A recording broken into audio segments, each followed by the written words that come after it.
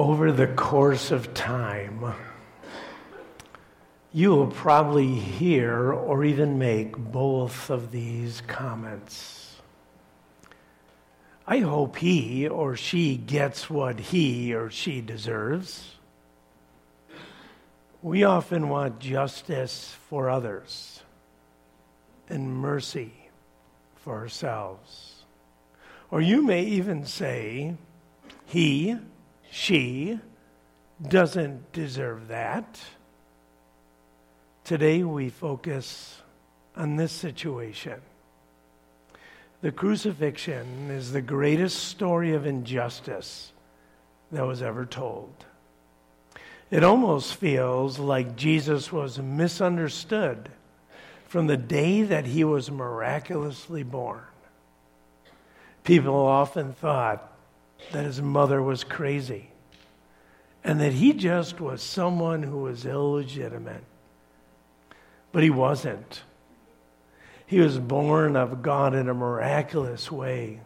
And he ushered in the kingdom, which automatically pitted the culture against him. He spent his life teaching the crowds about the kingdom of God, teaching his disciples over and over again, patiently encouraging, strengthening, imploring, and pushing out. He also healed. He healed just about everybody who came to him. Those with little cuts and those with cancer. He raised people from the dead. He brought hope everywhere he went. And he showed us really what God looks like. Jesus only rubbed one group of people wrong. But it was a constant rub. We can understand this. Jesus did say that he was God, which highly offended the blinded religious leaders. He said that he alone could forgive sin and give life, which flat out made all of these religious folks livid. In fact, that was the deal breaker. They wanted Jesus dead.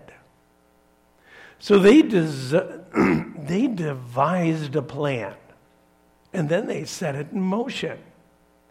Jesus did not deserve to die. He did not deserve the inhumane treatment before his death. Jesus did not deserve to have his emotions badgered. Closest friends desert him and deny him. The notorious criminal Barabbas released.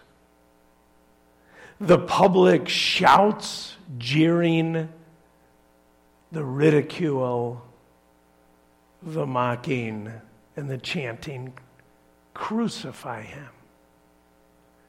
On top of everything, God forsakes him. Jesus did not deserve to suffer physically. The lack of sleep, being tied and blindfolded. Spittle covered him. He was slapped. He was beat with fists. He had a crown of thorns thrust into his head. He was flogged. He was naked. And he was nailed to a cross and crucified.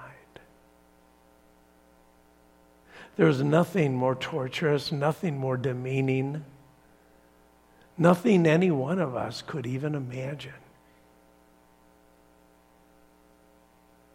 So why did he do it? Why did Jesus do all that? Well, because God loved the world. We needed to be rescued. We needed redemption. We needed restoration. You know, in Romans chapter 3, so many of us know verse 23, but I'm going to read a little bit more. For everyone has sinned. We all fall short of God's glorious standard. Yet God, in His grace, freely makes us right in His sight. He did this through Christ Jesus when He freed us from the penalty of our sins. For God presented Jesus as the sacrifice for sin. People are made right with God when they believe that Jesus sacrificed His life, shedding His blood. This sacrifice shows that God was being fair when He held back and did not punish those who sinned in times past. For He was looking ahead and including them in what He would do in this present time. God did this to demonstrate His righteousness. For He Himself is fair and just, and He makes sinners right in His sight when they believe in Jesus. Paul also writes in 2 Corinthians, for God made Christ, who never sinned, to be the offering for our sin, so that we might be made right with God through Christ. Christ was our propitiation. Whoa. That's a word you don't use every day. It's a word, though, that's quite theological. It's a word that probably every one of us should understand.